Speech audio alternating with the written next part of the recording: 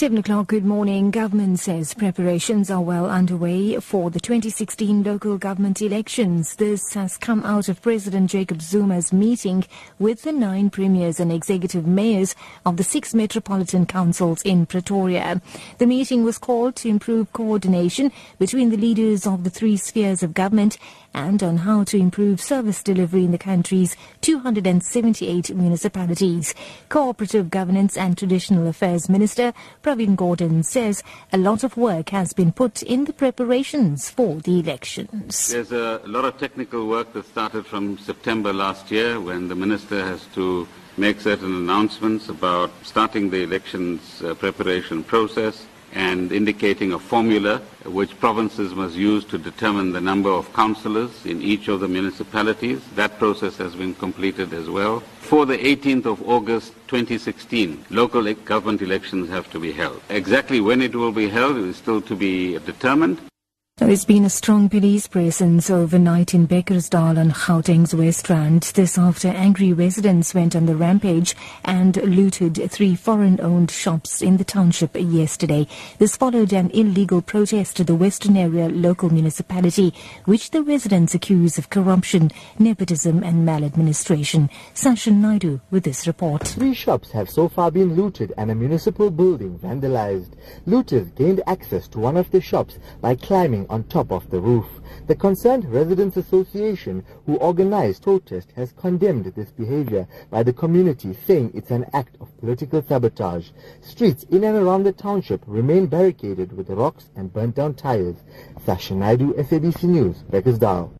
The Cape Town police are investigating a case of public violence following a clash between the police and learners in the city centre yesterday. No arrests have been made. Police spokesperson Frederick van Wyk. It is also alleged that the representatives had discussions with the Department of officials, after which the learners were asked to disperse as the gathering was illegal. According to information, the learners refused to disperse. We were then called to intervene.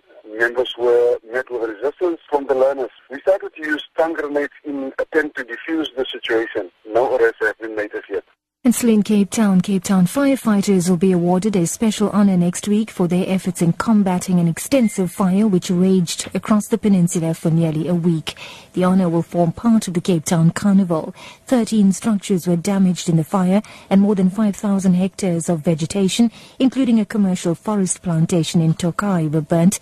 A forensic investigation is underway to determine the cause of the fire.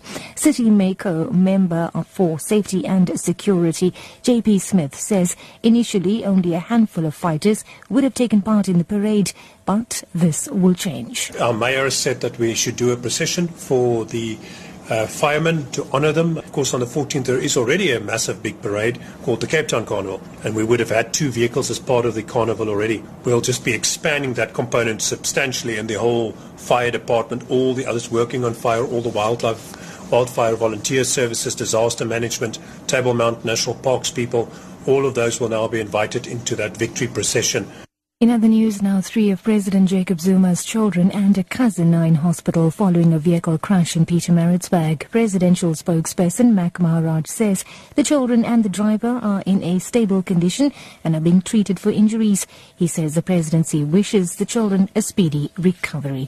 And wrapping up, the South African and UK governments have pledged to strengthen cultural relations. This follows the launch of SA-UK Seasons project, which will create a platform for the arts to thrive.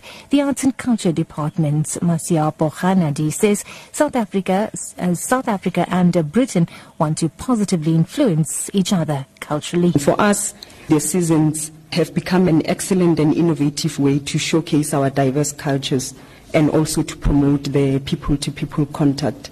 And we really use the seasons to discover new talent, to connect new generations of creative professionals, to increase audiences both in South Africa and in the UK, to create sustainability and growth of the arts and culture sector, and implement a sustained program of cultural cooperation with relationship building.